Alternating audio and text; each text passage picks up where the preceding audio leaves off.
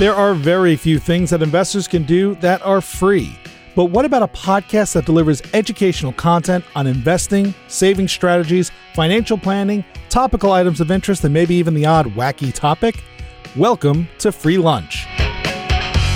Hosted by Greg Kremitsky and Colin Andrews of the CM Group at CIBC Wood Gundy, Free Lunch will bring listeners the firm's vast knowledge and experience in dealing with uncertainty to help clients achieve their vision through a deep understanding of what is important to them that requires planning, money, and time. Learn more and subscribe today at markets-work.com. Welcome back to the Free Lunch Podcast. Greg, here we are again. We are. And we are in the middle of summer now, right? It is. Oh, it's actually kind of flying by. Yeah, no kidding. Which is kind of crazy because winter will be upon us soon enough. Thanks for that. And all this will be a distant memory. Great. We'll remember all those good times we had in the summer. That's right. And then we'll pull the shovels out. But last week we talked about the importance of professional financial advice and the value of an advisor, and talked about it in terms of potential actual returns. One of the things that came out of that discussion was this idea of asset location versus asset allocation, and the impact of dividend-paying stocks versus capital gains or interest income. Yep. And so for today, we're going to revisit something that we did about 150 episodes ago, and that is the focus on dividend-paying stocks as part of or even all of a portfolio. And this was something I remember when I was new to the business, Greg. There was a report that would always come out and would say the power of dividends. Yes. And it would always try to highlight how important dividend-paying stocks were to portfolio construction. What I like are the analyses that seem to show that all of the returns of the Toronto Stock Exchange over the last 100 years have been from dividends.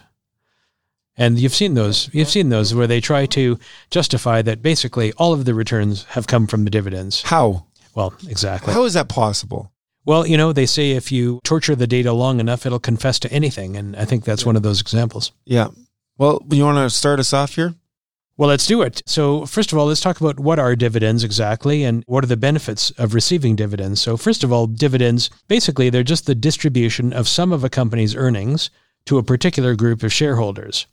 Usually we talk about common shares as providing, in many cases, common shares of certain companies will pay dividends, and also preferred shares, which also pay dividends. But it's important that they are different types of shares, and each class of shares may not necessarily get the same dividend treatment. So, and basically it's the company's board of directors that determine the amount of dividends and the timing of those payments. So typically many common shares or shares of typical dividend type companies in Canada pay dividends quarterly, but they can be paid monthly. In certain cases, certain ETFs pay dividends monthly, and again, entirely up to the discretion of the board of directors. And the important thing is to know is that the dividends can be paid in cash. That's usually the form that people will take them, or they can be paid in the form of additional stock. So the cash dividend can be used to buy additional shares of the same company. A lot of those companies, when they do that, if they do the dividend reinvestment, don't they give a discount on the new shares purchased? Some do, but not all. Yeah. So certain companies, as part of their dividend reinvestment plans, or DRIPs as they like to call them, will offer a discount on the subsequent purchase of shares through the dividend reinvestment. And typically it might be 5% or something like that. But again, it varies from company to company, so we can't assume that that's the case in all situations. So what are some of the benefits of receiving dividends? Well, some investors like to or need to receive cash flow on a regular basis. And so dividends do provide cash flow on either quarterly, as I mentioned, or sometimes monthly basis, depending on the particular security. And in Canada and in the US, dividends are taxed in a preferential manner, meaning that the after-tax value of a dividend of $1, for example, is better than the after-tax value of $1 of interest or regular income. And that's when it's in a taxable account. And so why the difference between dividends and interest? And the answer is in the tax code, basically, and it's that dividends are paid out from a company's after-tax profits, meaning that the company has already paid income tax on their profits or on their earnings, and then made a distribution to shareholders. And so the tax code basically allows for the total tax when you add up what's paid by the investor plus the amount paid by the company to approximate the amount paid if the income was all credited to the investor. And so it's called tax integration. And basically, as I say, it just means that the overall tax collected by the government on that dividend is the same as it would be if the investor had just received interest income. So that's fairly critical. And so then the question, well, how do dividends fit into building a well-diversified portfolio? And that's one of the things we want to discuss today, because there's a lot of people that believe that the key to long-term investment success is to hold a basket of dividend-paying stocks. And while this may or may not result in a portfolio that provides better returns than the overall market, essentially there's a number of myths about dividend stocks that should be addressed, and then will help to answer the question, how do dividends fit into a well-diversified portfolio? Okay, so before we get right into these myths, I want to give my analogy of dividends very quickly. I view dividends, and you've heard me say this before, like calcium, in that you see those milk commercials and they tell you got to drink 2 or 3 glasses of milk a day to get the right amount of calcium in your diet. And who puts out those milk commercials, Greg? Well, I'm going to guess it's the companies that produce and sell milk. Yeah, the dairy farmers. Exactly. Are the ones that fund these advertisements, or advertisements, I think they say in the UK. And so, of course, they're incentivized to sell more milk, right? The reality is that if you eat a well-balanced diet that includes a lot of, leafy vegetables, you probably get enough calcium in your diet already without solely focusing on those 2 or 3 glasses of extra milk to drink. I hope so, because I haven't drank a glass of milk in many decades, shall we say. You haven't been dunking your cookies into milk in a while, yeah. No. Yeah, and so I view dividends as kind of the same thing, is that if you own the market itself, so like a market-based ETF or mutual fund or something like that, you're going to collect the dividends of all of the stocks that are part of the market as a natural byproduct of just being invested, without being focused solely on high dividend paying stocks. Yep. So the first myth we want to talk about is that dividends are essentially free income. And this just isn't true. So what you're talking about there is somebody thinks, well, I get the dividend and the stock is free to go up just like the rest of the market. Yeah. What they're not really maybe sharing, or maybe there's a misunderstanding of how stocks are priced, is that stocks are priced based off of the future cash flows of a company. And if that company is paying a 5% dividend, then their current stock price is going to be discounted by 5%, right? Because the money's got to come from somewhere, right? So the reality is, if a company pays a dividend of $1, then the value of the company has to fall by $1 immediately before or after the dividend is paid. Yes. And I say before or after because dividends are paid on there's X dividend dates where every shareholder of record as of a X dividend date qualifies to receive the next dividend payment, right? On the day before. The day before? Right. That's right. Well, I think what you're talking about is the fact that the value of the company actually drops a day before. Right. That's exactly right. So because the price is going to incorporate that dividend payout somehow, right? Yeah. So if these companies' shares are worth $20 before the dividend is paid, then the payment you would have is $1. The shares have to be worth $19. That's right. Which is my 5% model. Exactly. Right? Yep. And it may not be immediately noticeable because of the random share price movements of all companies on a daily basis, which happens to happen all the time, right? Yeah. But it has to be true. And the way you can also look at it is like, if you have 2 companies and one pays that 5% dividend and the other one doesn't, and they do the same thing in the same industry with the same products or similar products, well, the stock of the company that pays the dividend has to be discounted by 5% compared to the other stock. That's right. Right? There's also this whole thing, though, about why people like getting dividends, and it's one of the concepts of behavioral finance that we've talked about in the past, and that is this whole concept of mental accounting. Like, because you can get a $1 of cash flow from a company either by earning a $1 dividend or by selling $1 worth of stock, right? So if you own stocks, you could sell $1 worth, and you still have $1 in your pocket in either scenario. And the remaining value of your shares is still $19. Yeah. But for some people, it's like, I feel better about it because I didn't have to sell. I'm not selling my capital. I'm just getting this dollar income as if it's free. And it's not free. It's come out of the value of your holding. Exactly right. Exactamundo. Isn't that, excellent. What is that? That was from Happy Days. Okay, so that's the first myth. Second myth, dividend companies are better investments since they have a long history of paying and or increasing their dividends. Do you want to know the punchline to this, Greg? Yes, please. Yeah, it's just not true. Oh, okay. It's just not true. It is true that some dividend-paying companies do have long track records of paying and actually increasing their dividends over time. And a lot of these companies are known as blue chip companies. And in Canada, you can look at things like the Canadian banks, utility companies, things of that nature that have been able to show, maybe some of the telecoms, right? They've been paying out dividends for basically ever, and they've been increasing that payout for basically ever. But there's this thing called payout ratio. And a company, when they bring in revenue, they put it into retained earnings, right? And there's a percentage of that retained earnings that gets paid out in dividends or distributions if they're choosing to pay a dividend or a distribution. Right? Yes. Yep. And if they don't, then they retain those and they can use those retained earnings to fuel future growth. Yeah. So exactly right. You stole my thunder. Oh, I'm again. sorry. Like you paused. I did pause. I thought you were waiting for me. I don't think I'm doing so well today. But don't pause. Keep it going.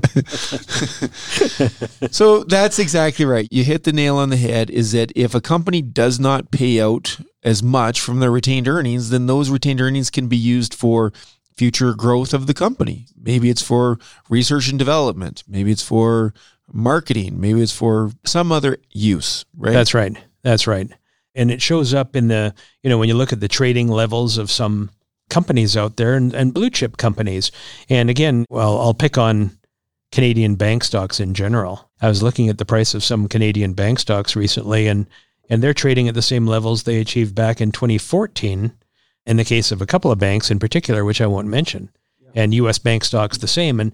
And so even though you got a dividend, it doesn't mean that the company really has done so well on a stock performance standpoint. And so you have to realize that return, is a combination of dividends plus capital appreciation of the share price.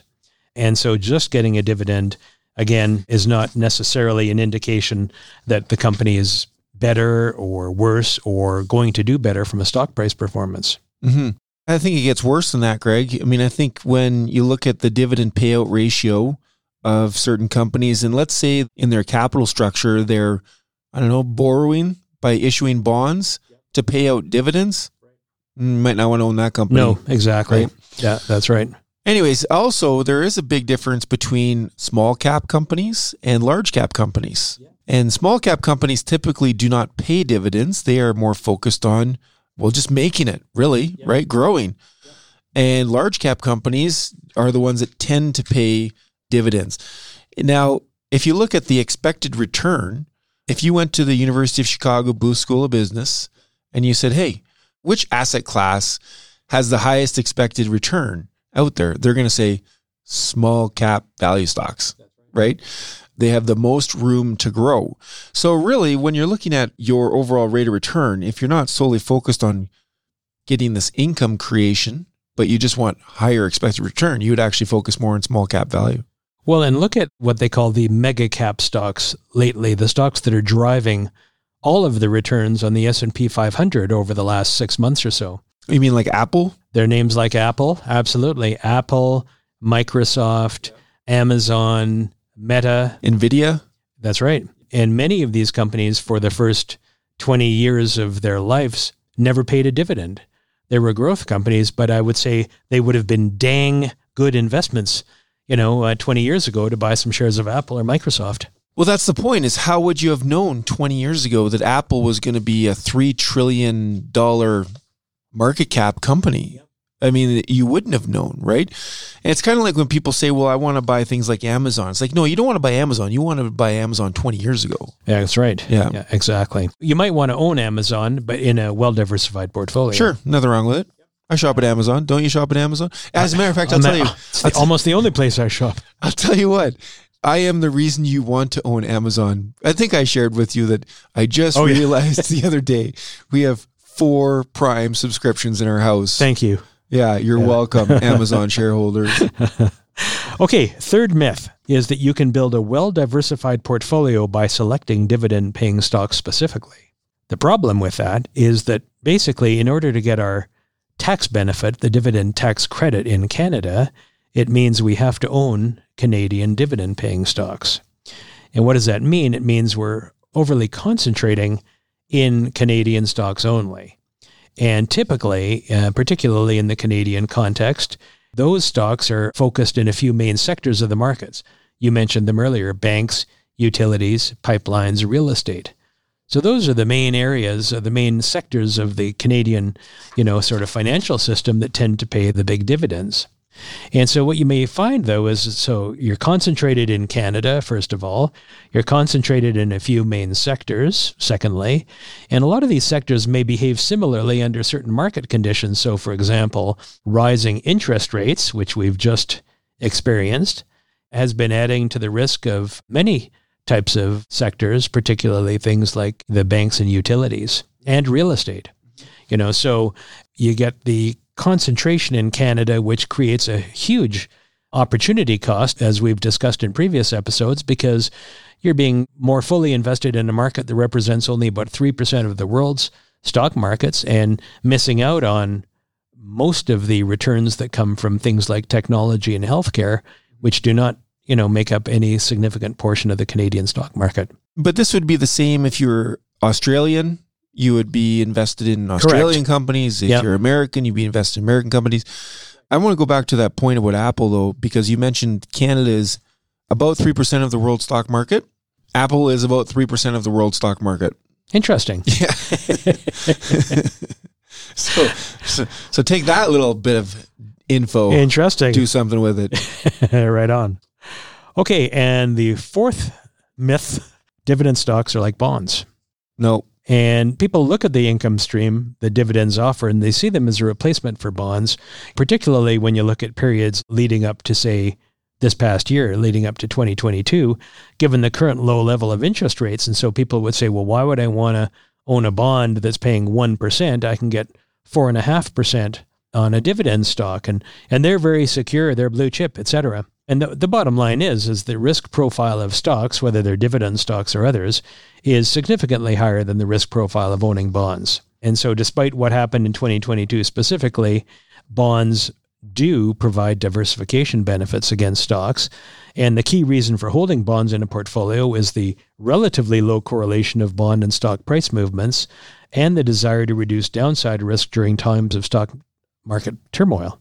Well, especially because of the capital structure of where bonds rank compared to stocks. Exactly. Right? If a company fails, the bondholders are getting something out of the company, and the stockholders are, for all intents and purposes, getting nothing, right? Well, actually, that's not true.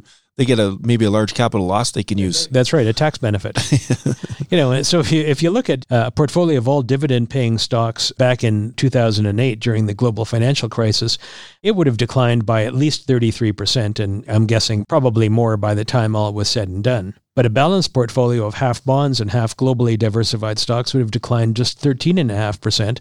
So you got about 20% of your capital protected during that period by owning bonds. And so bonds and dividend-paying stocks are not the same. They behave differently. And so you could definitely build a portfolio of dividend stocks that maybe has better income than a balanced portfolio. But a lot of investors might not want to live with the volatility of that portfolio and therefore would stand a chance of selling out at a bad time. Yeah, we had somebody referred to us years ago now that came with a proposal from another firm. And in their proposal, they used zero fixed income, so bonds, and replaced those bonds with preferred shares, saying that from a tax perspective, you get a better tax rate on the income being generated, blah, blah, blah, blah, right? And it was all bunk because those preferred shares actually went down a fair bit of value as a result of a stock market correction. And I think that's another misunderstanding is that preferred shares will trade like common shares during times of volatility, or they can trade like common shares, right? So they've got maybe an unlimited downside and a limited upside. whereas bonds are just different than that, right? Like they just trade different. Exactly. Right? Yeah, exactly. Well, that's enough of that. Okay, let's talk about the dividend discount model, because this is a popular model that essentially prices stocks, again, based off of future cash flow projections. Yes. Right? Yeah. And it's one that every finance student in the world will study. And there's different variations of it. There's the Gordon growth model, which assumes that dividends grow at a constant rate over time. Now, this may or may not be true, Greg, but as your example from earlier, if you had those banks and pipelines and utilities, I mean, for the most part, they've grown their dividend over time. Sure they have. Usually, right? Yeah. And so it can't really be a constant rate. Then you've got the one-period dividend discount model, which is used to determine the intrinsic price of a stock if you plan on selling it one period from now. I guess what would that be, like 1 year from now, maybe? I don't know. Like, I guess you're trying to figure out where interest rates and the economic cycle is going to be a year from now in that. Maybe, might work.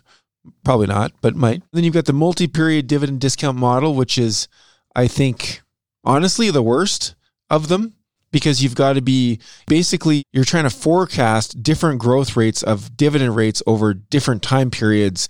And, where I ran into this was in school, taking a corporate finance class, and I got into sort of an argument with a prof because they were looking at this multi-period dividend discount model and how if company XYZ kept their dividend constant for the first 5 years and then grew it at a growth rate of 3% from years 6 to 10, what would the stock price be? I was like, how can you forecast that? Like, that is ridiculous. That's like trying to say what the weather is going to be like 5 years from now. It can't work, right? No. And in many cases, I'm sure it's based on averages and assumptions. And then how can you then use those with clarity to sort of price a stock today? Yeah, I mean, it's fair to say that in our opinion, the economic cycle and the stock market cycle or general market cycles that we're living in, they don't add anything to the idea of a dividend discount model. Yeah, it's hard to project. Exactly. And I'm not trying to be too hard on people that believe in the dividend discount model. Like, I think you got to start somewhere with your models. That's right. Absolutely. Right? Just like the weatherman has to, or weather person, I should say, yes, has to start somewhere with their model. Absolutely. But reality is going to take over where the model fails. Well, most significant concepts in finance require a model, and that serves as the basis for doing things like trying to correctly price a stock today or whatever until something comes out that, disproves the model, and then a new model is created.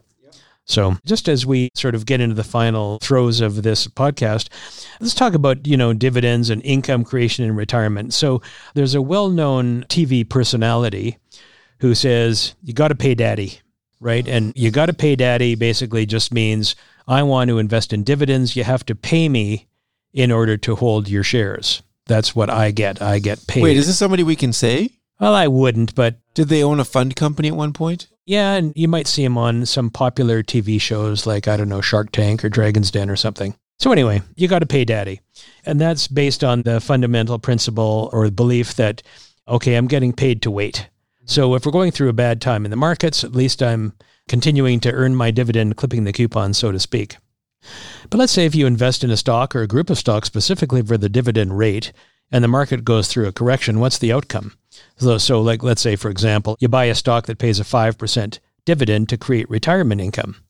Well, if the market goes down 50%, like it did back in 2008, and in this example, you paid $10 a share for a stock that's now $5 a share, what happens? Well, I think you lost half your money is what happened. Well, not only have you lost half your money on paper, but you're still getting the dividend, right? Well, not necessarily. And you might find that the company might have to cut their dividend because their cash flow can't support the dividend payment any longer. Stocks usually go down by 50% because there's something significant happening in the economy that not only affects people, it affects companies' abilities to earn profits. So the company might have to cut their dividend because their cash flow, as I said, doesn't support it any longer. And as a result, the stock price could go down even further because a lot of people that are own it specifically for the dividend now have less reason to continue holding that stock. And listen, we've had some real life examples of this. A number of years ago, we received a referral to talk to a potential investor working at a local, large cap oil and gas company. Which shall remain nameless. But frankly, given what's happened in the oil and gas industry over the last number of years. It could be any stock. But when we met this client, the stock was priced around $43 a share and the dividend was in the 5% range. And this person had 100% of their money invested in that company. Well, and it's worse than that, Greg, because they had 100% of their money invested in that company, but they also had 100% of their human capital in that company because they're working there, right? Yeah. Anyway, we were asked for our suggestions, but the investor didn't like what we said. Our advice was to divest a large portion of the company's stock and invest in a globally diversified portfolio of stocks and bonds. And the answer was, but the dividend pays my mortgage. So you fast forward to any number of periods in the last number of years, the stock was priced down around $2 a share. The dividend was cut to 0.5%. And that's just a tragic story because it's a significant loss of capital that was unnecessary. And it just points out a few things in that particular case. One is the concentration risk of being invested in one company, regardless of what it is, because you've got more than market risk now. You've got a lot of specific company risk in that situation. Look at any employee of, I don't know, Nortel, right? There's a lot of 100-airs. Exactly. That came out of that. Yeah, that's right. Yeah. And human capital, which you mentioned, I mean, human capital is just the value of your working in that industry or working in that company. So when you work with the same company that you have all of your invested capital, you have a lot, again, exposed to one company, which if something happens to go wrong with that company, even if it's not something that's going wrong with the whole market, it's a lot of risk. You know, there's unforeseen risk. You know, you never know what's around the corner. And like, say, a global pandemic, for example. It'll never happen. No, you're right. Well, maybe once in 100 years.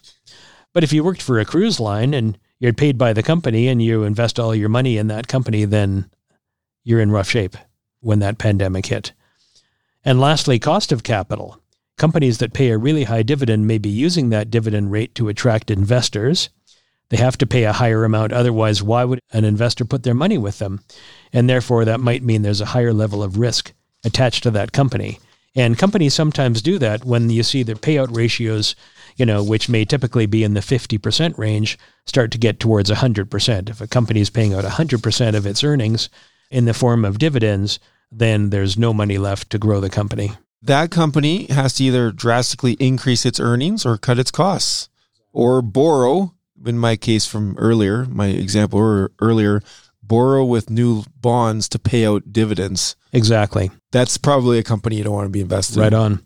So the point of this discussion is not to say companies that pay dividends are bad. We have nothing against owning dividend-paying companies.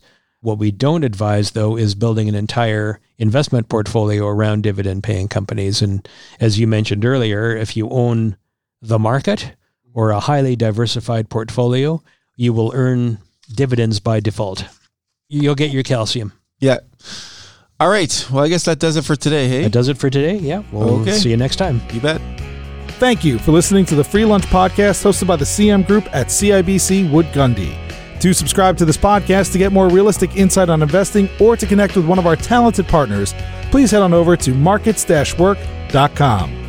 We'll see you next time on the Free Lunch Podcast. The CIBC logo and CIBC Private Wealth are registered trademarks of CIBC. If you are currently a CIBC Wood Gundy client, please contact your investment advisor. CIBC Private Wealth consists of services provided by CIBC and certain of its subsidiaries, including CIBC Wood Gundy, a division of CIBC World Markets, Inc. CIBC Private Wealth is a registered trademark of CIBC used under license. Wood Gundy is a registered trademark of CIBC World Markets, Inc. Colin Andrews and Greg Kreminsky are investment advisors with CIBC Wood Gundy. This information, including any opinion, is based on various sources believed to be reliable, but its accuracy cannot be guaranteed and is subject to change. CIBC and CIBC World Markets, Inc., their affiliates, directors, officers, and employees may buy, sell, or hold a position in securities of a company mentioned herein, its affiliates or subsidiaries, and may also perform financial advisory services, investment banking, or other services for, or have lending or other credit relationships with the same. CIBC World Markets, Inc. and its representatives will receive sales commissions and or a spread between bid and ask prices if you purchase, sell, or hold the securities referred to above. CIBC World Markets, Inc., 2023.